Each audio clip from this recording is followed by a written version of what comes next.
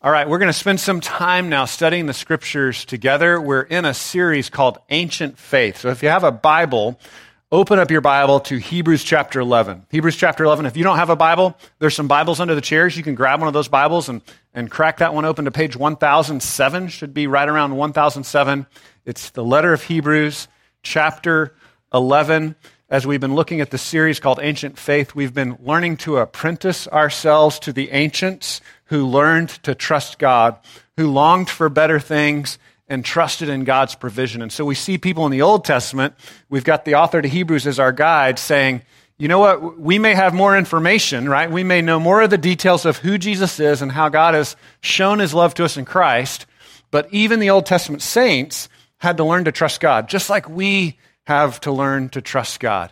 And so we've been enjoying that this summer. Today, also want to just take note that this is a special day. I don't know if y'all know this is the 4th of July. Did y'all realize it's the 4th of July? I don't know if you can tell I've got red, white, and blue on today.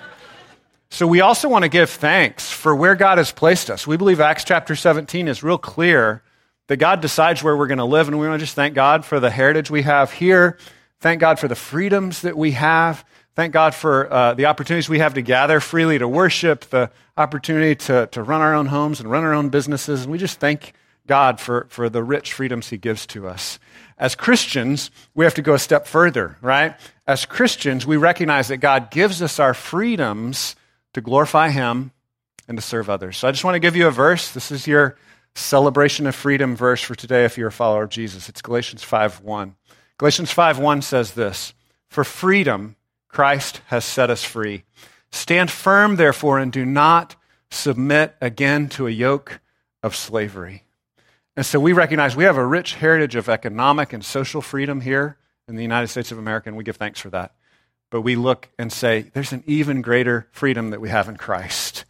Don't fall back into sin. Your freedom is not a freedom to sin, it's a freedom to follow Jesus. And so take that a step further. Take the foundation of freedom we're given being born here and say, I'm going to serve Jesus. I'm going to use my resources to glorify him. Helpful to kind of put these things in perspective is to go to the Voice of the Martyrs website. Any of you ever heard of the ministry called Voice of the Martyrs? And what they do is they highlight places that don't have the freedoms we have. So it's kind of a 1-2 punch. It helps you to appreciate the freedoms we have here, but it also gives you opportunities to pray for and serve others in places that don't have the same freedoms to follow Jesus that we have. So I just want to recognize and recommend that ministry to you. Their actually yearly celebration of martyrs just happened this week, June 29th. So that's a good way to kind of tie together the blessings we have of living here, but also the blessings we have of being set free by Christ. Okay, back to our text. We're in Hebrews 11. And we've been looking at these Old Testament saints, right? Week after week, Old Testament saints that learn to trust God by faith. This week it's Sarah. This week we're looking at the faith of Sarah. And we've got this great illustration in the life of Sarah. We're going to read primarily the text in Hebrews 11, but if you want to kind of put a finger in Genesis 18, we'll reference that story a little bit as well. So we'll flip back and forth. Primarily, I'll just be teaching us out of Hebrews 11 that describes the faith of Sarah. But to set it up, I want to make reference to that original story before we read the text. The original story in Genesis 18 tells us that when God appeared to Sarah and Abraham and told them that he was going to bless the whole world through what he's going to do in their lives, what did Sarah do? She laughed, right? And so I want you to think in your own life about the times when you've laughed out of cynicism and doubt, and the times that you have laughed out of joy and abundance and the riches of God's grace. Because we've all been there. What we're going to see in the faith of Sarah is we're going to see how God moved her from cynical laughter to the laughter of doubt. No way, right? Yeah, we'll see. Prove it to me, God. To the laughter of faith and joy and the abundant riches of God's grace. That's the journey we're going to see God take Sarah on. So let's read our text that describes that faith of Sarah and her husband Abraham. It's in Hebrews 11, verses 11 through 16. So starting out in verse 11, by faith, Sarah herself received power to conceive, even when she was past the age, since she considered him faithful who had promised. Therefore, from one man, and him as good as dead, were born descendants, as many as the stars of heaven, and as many as the innumerable grains of sand by the seashore. These all died in faith, not having received the things promised, but having seen them and greeted them from afar, and having acknowledged that they were strangers and exiles on the earth. For people who speak thus make it clear that they are seeking a homeland. If they had been thinking of that land from which they had gone out, they would have had opportunity to return. But as it is, they desire a better country, that is a heavenly one. Therefore, God is not ashamed to be called their God, for he has prepared for them a city. We have the example of Sarah. All summer long, we're going to be looking at the example of people of faith. And I just have to remind you, when we look at Old Testament believers, we imitate their faith, not all of their behaviors, right? We don't imitate everything they did, but we look to their faith, and that's what the author to Hebrews is calling us to look to their faith. God was at work supernaturally in their lives, just as God is at work supernaturally in our lives today. So this can be an encouragement to us. But I'm going to pray that the Spirit would meet us here, because this is a supernatural endeavor. We're not just trying to give you information, but we're trying to meet with God, and we ask the Spirit to teach us from his word. So let me pray. God, we ask that you would speak to us. We believe that you speak to us with the authority and relevance of Jesus in the words of this book. So we thank you that you have not left us without instruction, but you do speak to us. But we also pray that your Spirit would come and make it real in our hearts, that you would give us minds of openness. Help us not to laugh with the cynicism of Sarah at the beginning of the story, but to laugh with the joy of Sarah at the end of the story, where she saw your grace to her. Help us to have faith. Help us to trust that you're at work. Meet us here, we pray in Jesus' name. Amen. So as we look at the faith of Sarah, as I said, we want to kind of see the journey from her cynical laughter, like, yeah, we'll see, God, right, to her joyful laughter at the end. In the end, she had the promised son, Isaac. And if you don't know, the name Isaac in Hebrew is the name laughter. So they named him laughter, right? We hear Isaac, that's the Hebrew pronunciation of this word, but it means laughter. So she moved from, yeah, we'll see, God, that kind of laughter, to, God has provided. Good, joyful laughter. Look at this. Look at the joy of what God has done. The promised son. There's a lot of other great information written in 1 Peter about the faith of Sarah. A lot of other great stuff written in Galatians about the faith of Sarah as well, and the promised one, Isaac. So I encourage you to do further research. But here's a basic outline from Hebrews 11. We have 3 statements that I think are going to help us to imitate this faith. The first statement is that God is the object of true faith. God is the object of true faith. This is in contrast to us being fixated with our own faith. We look at our faith instead of looking at God.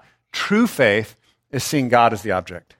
The second thing that we're going to learn in the outline of Hebrews 11 is that faith sees from a distance. It sees from a distance. What that means is there's a seeing, there's an active seeing that takes place in our faith, and we want to stir that in our hearts, but it's hazy.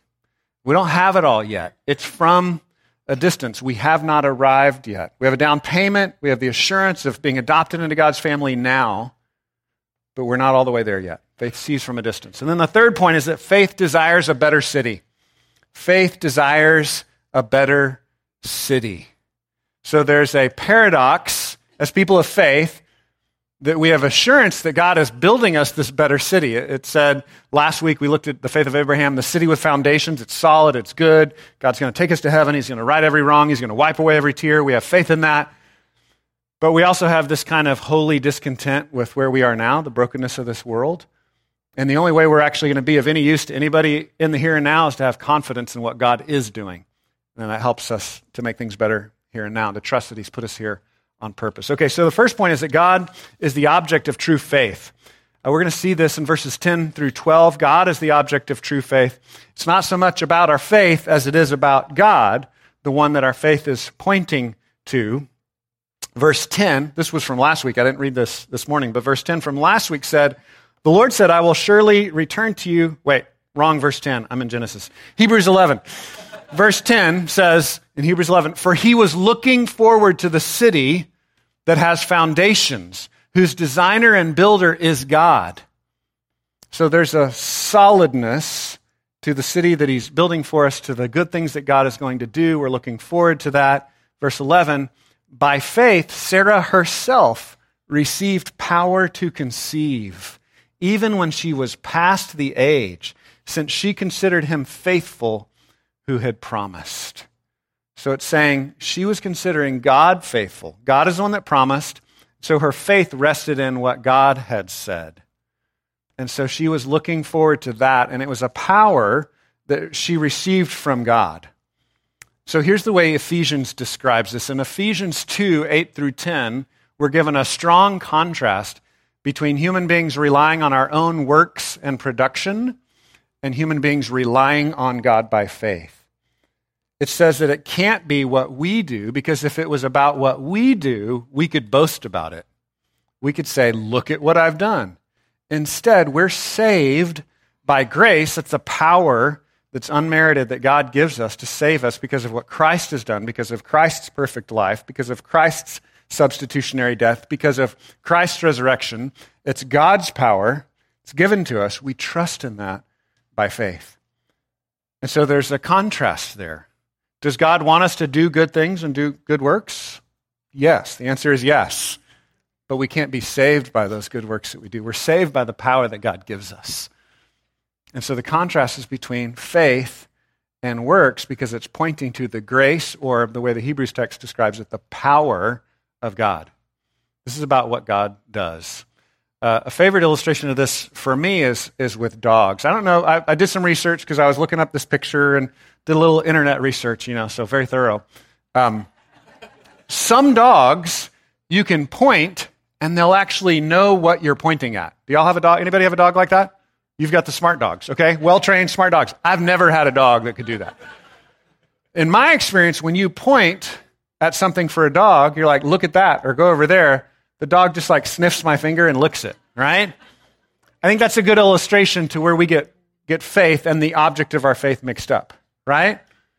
Like, faith should be us pointing at God. But often, we're both the one, we should be pointing at God, and then we are like, oh, but look at my faith. Look at my faith. Like, how strong is my faith? Do I have really good faith? Like, how deeply do I feel this faith? How intellectually solid is my faith? And we wrestle with it. We get all bent out of shape focusing on our faith. The point is God. Faith is just saying, God did it, not me. That's what faith is. So a couple of translations for faith we use a lot in church and in the scriptures. Trust, it's a real common one. I trust him, not me.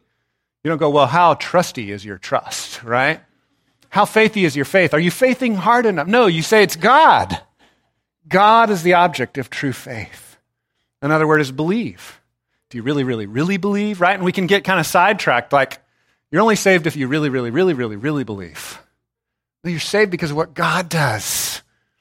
While we were yet sinners, Christ died for us. It wasn't when you were really good at believing, then Christ died for you. No. While we were yet sinners, while we were rebels, while we were turned the other way, Christ died for you. God has invaded space and time and come after us. He's the object of our faith. And we see a pointer. Again, the distance between us and the Old Testament, we know more of the story, right? We know more of this fulfillment in Christ. Sarah didn't know all of this, but she saw, okay, God does this. She learned over time, didn't know it at first, laughed derisively, laughed cynically, but she learned over time that God could be trusted and he would fulfill his promises. I want to give you a little background now from the story in Genesis 18. So in the Genesis 18 story, the Lord had appeared to Abraham and Sarah, and he said, I'll surely return to you about this time next year, and Sarah, your wife, will have a son. Sarah was listening to Abraham in his conversation with the Lord, with Yahweh, the Jehovah of the Old Testament, who showed up. She was listening at the tent door behind him. Now, Abraham and Sarah were old, advanced in years. Okay, they're very old. And we know that, like, people lived longer in the Old Testament, so we could kind of be confused about when childbearing stopped and, started and all that, because they had kind of a different scale, it seems like, right? We saw some of that a couple of weeks ago. So just to be clear, the text makes it really clear. Abraham and Sarah were old, advanced in years. The way of women had ceased to be with Sarah. So that's saying she couldn't do womanly things. She couldn't have babies anymore, right? Like, it was over. They were beyond that. It was not possible. So Sarah laughed to herself, saying, after I am worn out and my Lord is old, shall I have pleasure?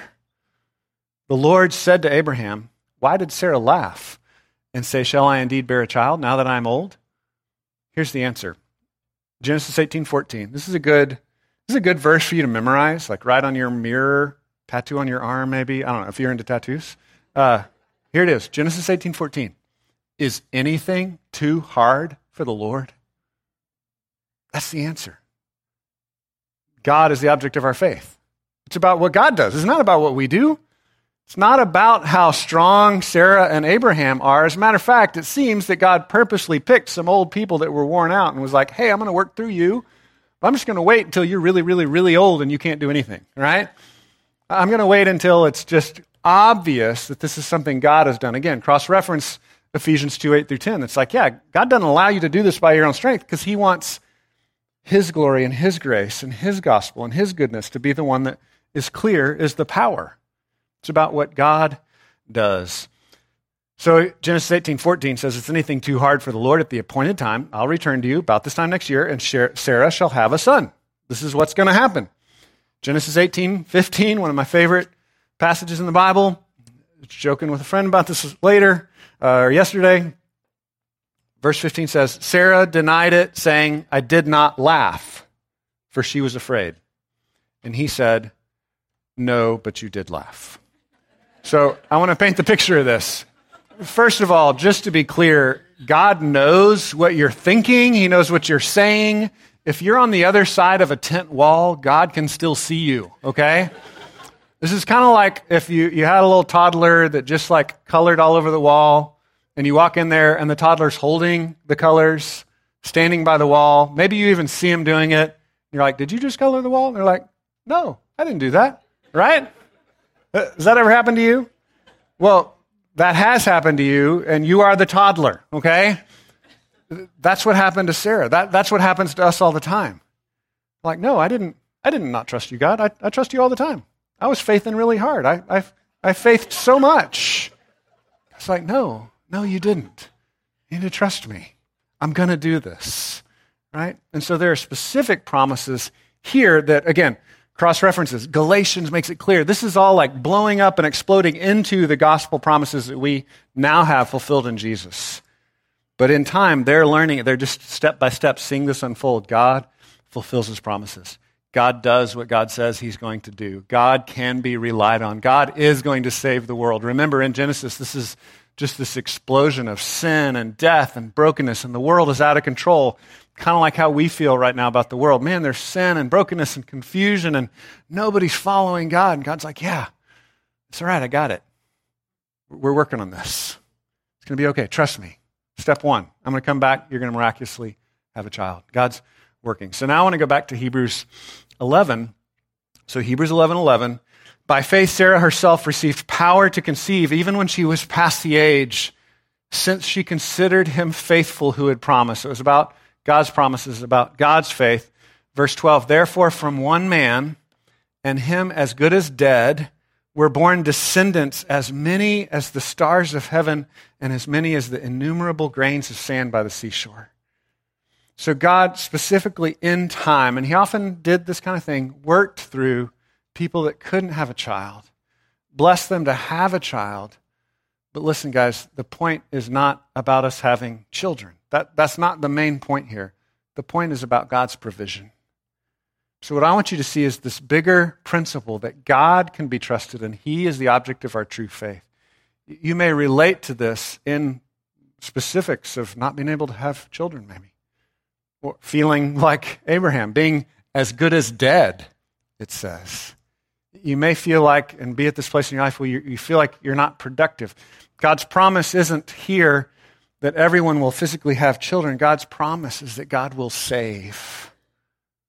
The promises are translated into Isaiah 55 that all those who cannot have physical children in the new covenant will have spiritual children. God is reversing the curse of sin and death in the world.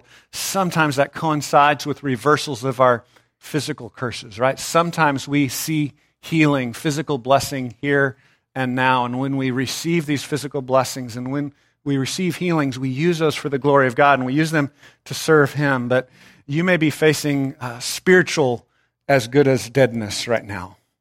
You may be facing emotional as good as deadness right now. You may be facing depression or economic struggles. There may be any kind of just brokenness that you're facing right now. The answer is not necessarily that God's going to solve that specific problem next week, but the answer is to look to God to solve our ultimate problems in Christ. Say, God is reversing the curse. He did this in space and time through Abraham and Sarah, through specific promises that came to full fruition, not just in the people of Israel, but in Jesus Christ Himself. And so what I want you to see is we can all relate to the brokenness, and we all have to look to God as the object of our true faith and say, God, will you use me?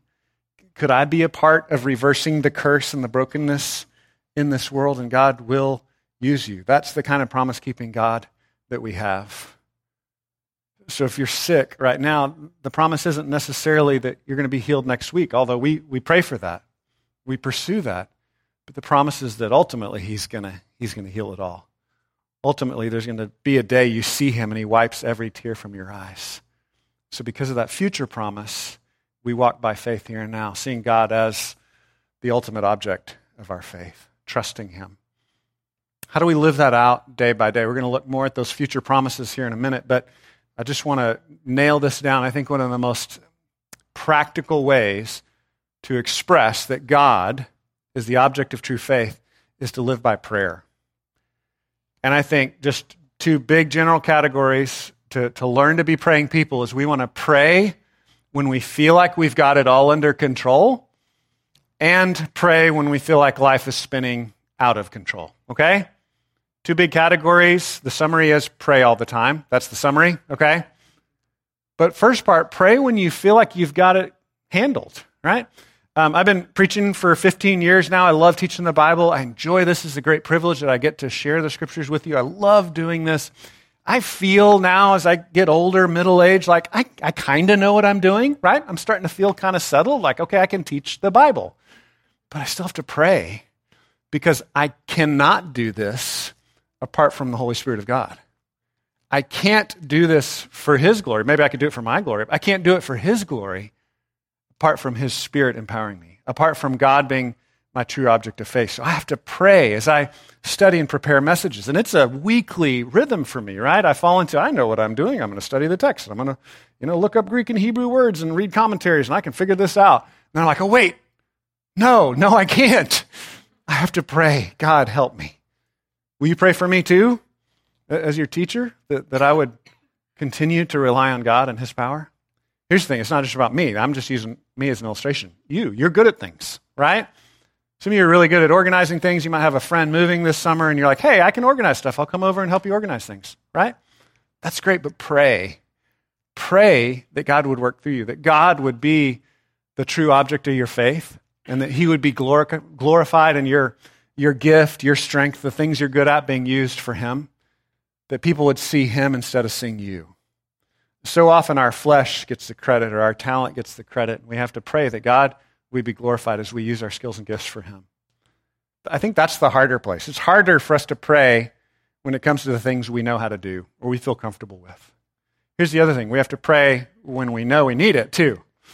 Sometimes we're so depressed we don't even want to try. We have that cynical laughter like Sarah, and we're like, yeah, I'm not even going to pray. Who cares? God's abandoned me. I don't know. Pray. Run to Him.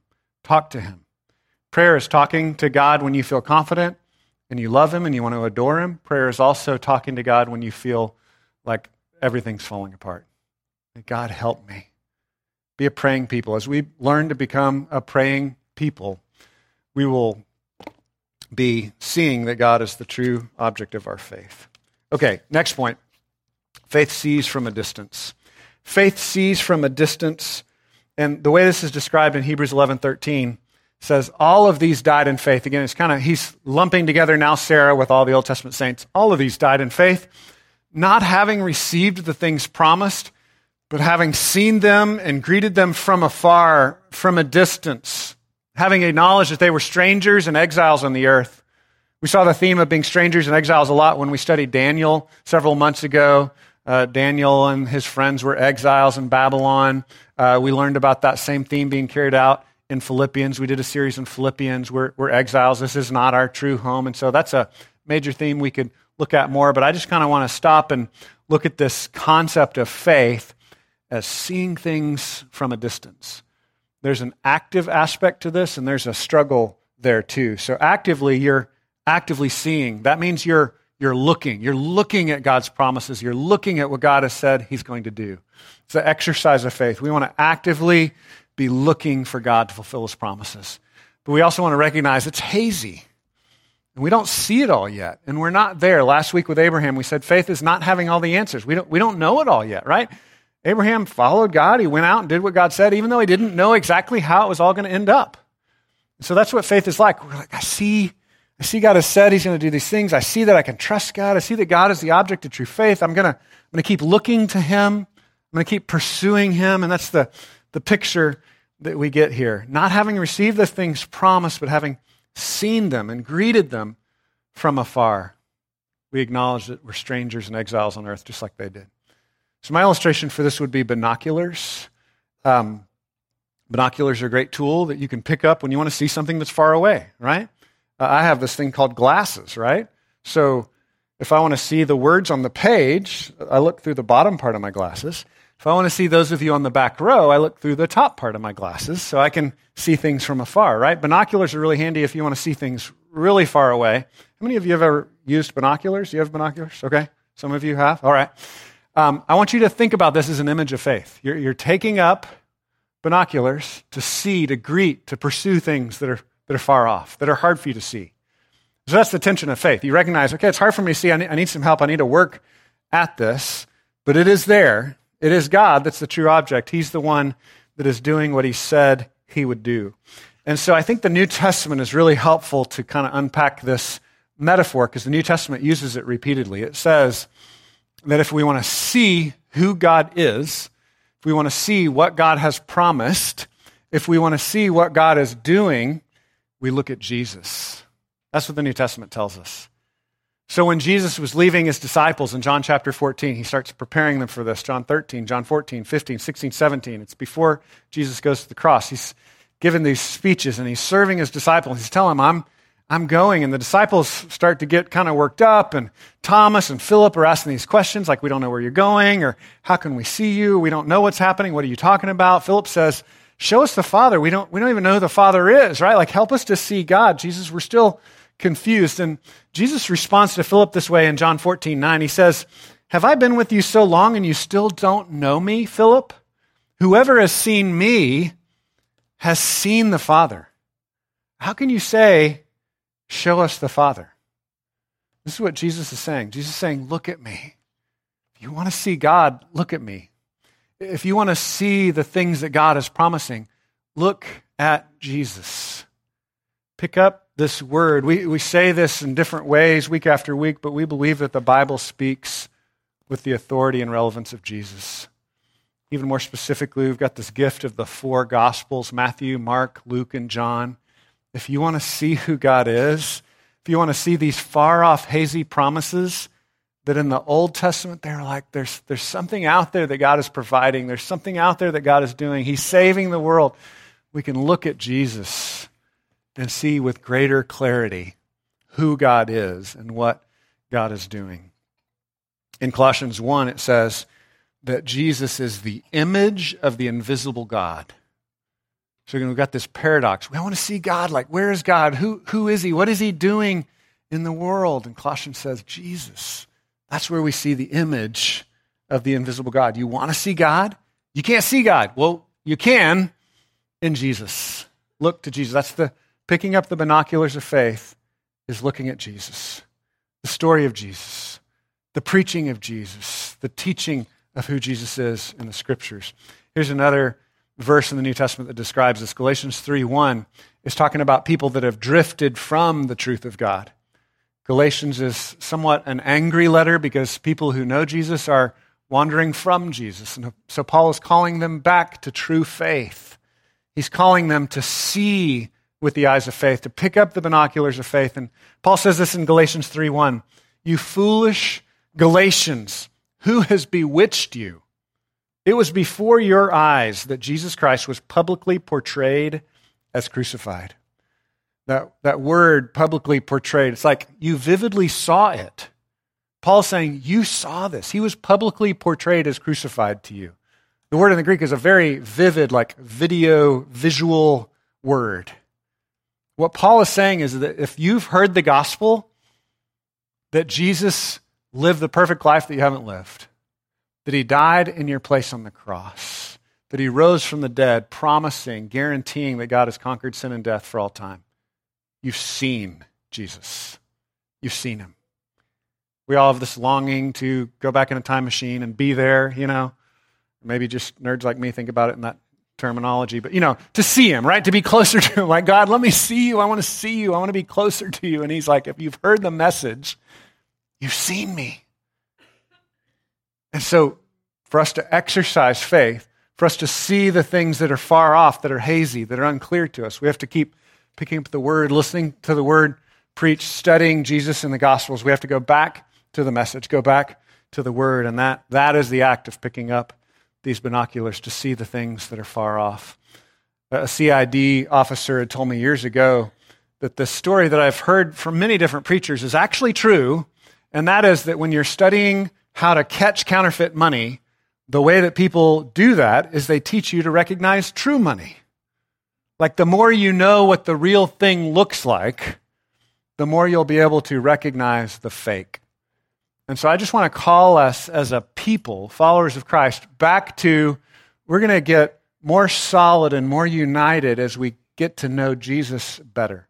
It's helpful to understand heresies. It's helpful to understand the cults. It's helpful to understand all the ways that our new, evangelicalism is fracturing into a million different tribes and warlordism and everything's becoming pluralistic and fractured. It's good to read depressing news articles sometimes, okay? It's okay to do that.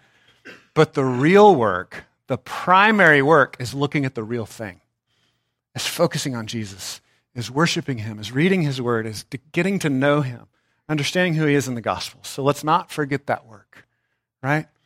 So again, recognizing counterfeit money, yeah, they also will look at counterfeit money. But primarily, you got to look at the real thing.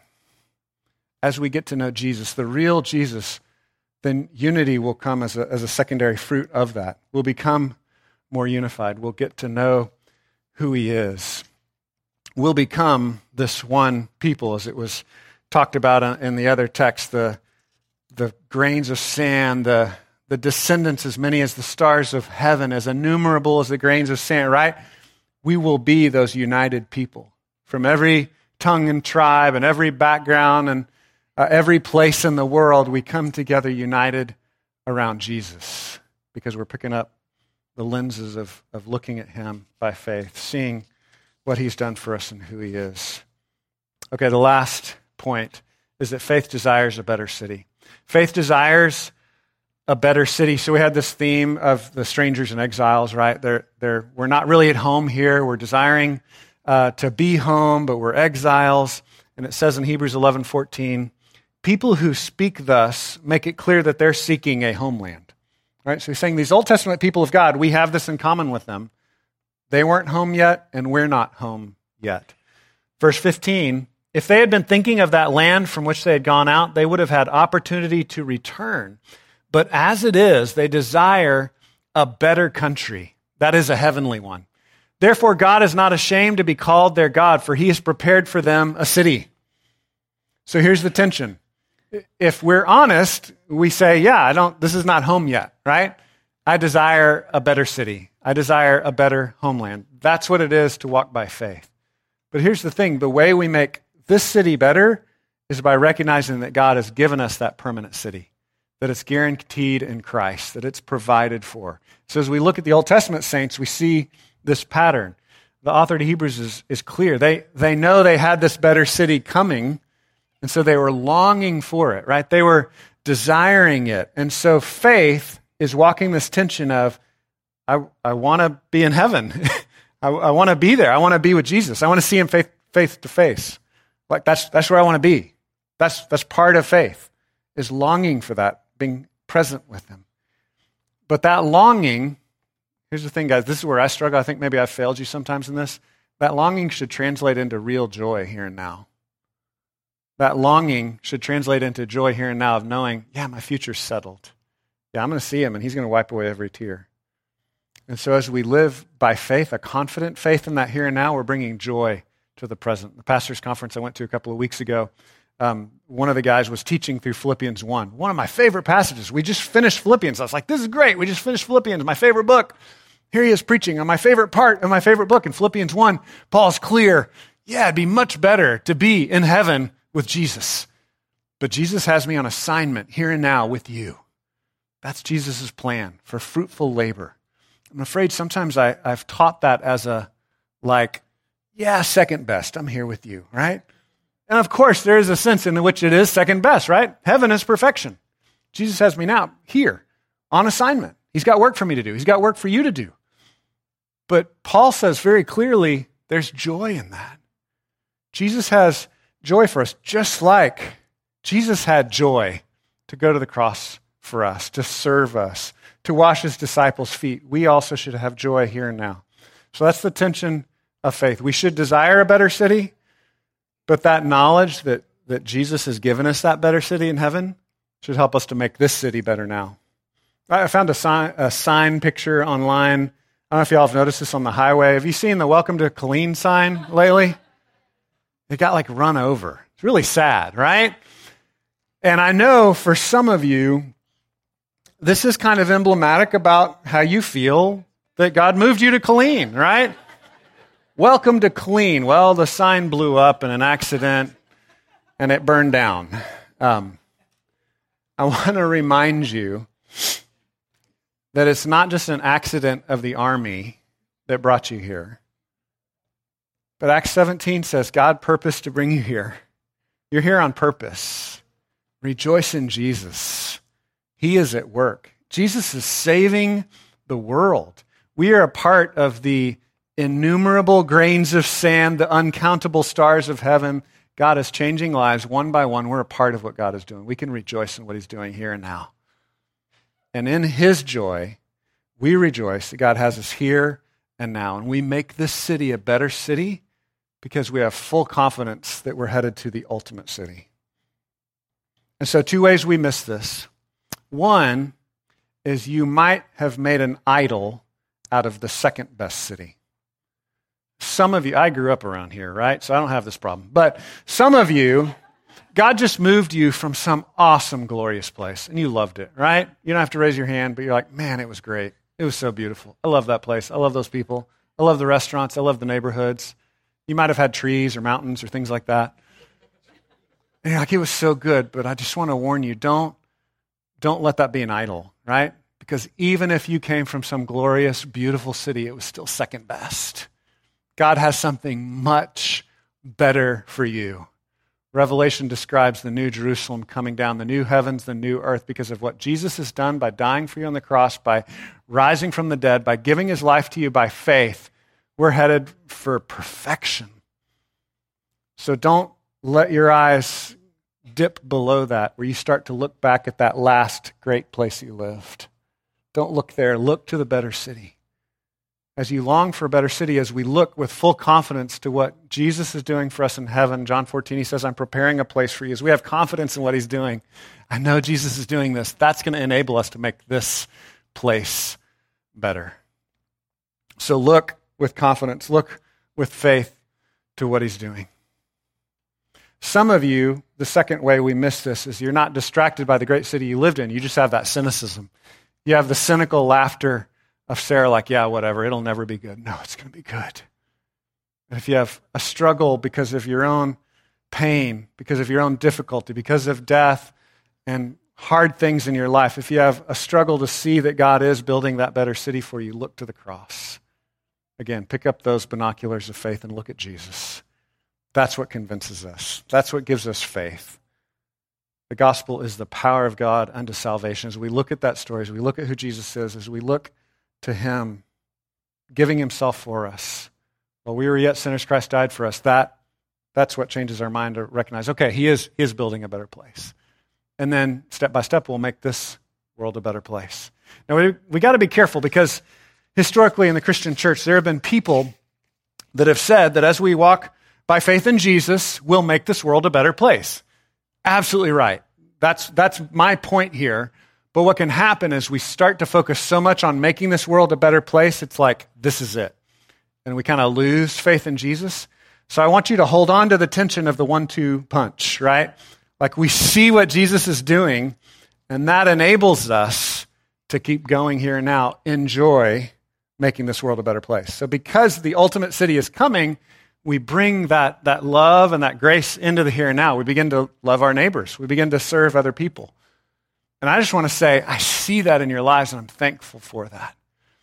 And I just want to say, fan that into flame. Continue to, again, not just one or the other, but look to what Jesus is doing, and then here and now, serve others in love.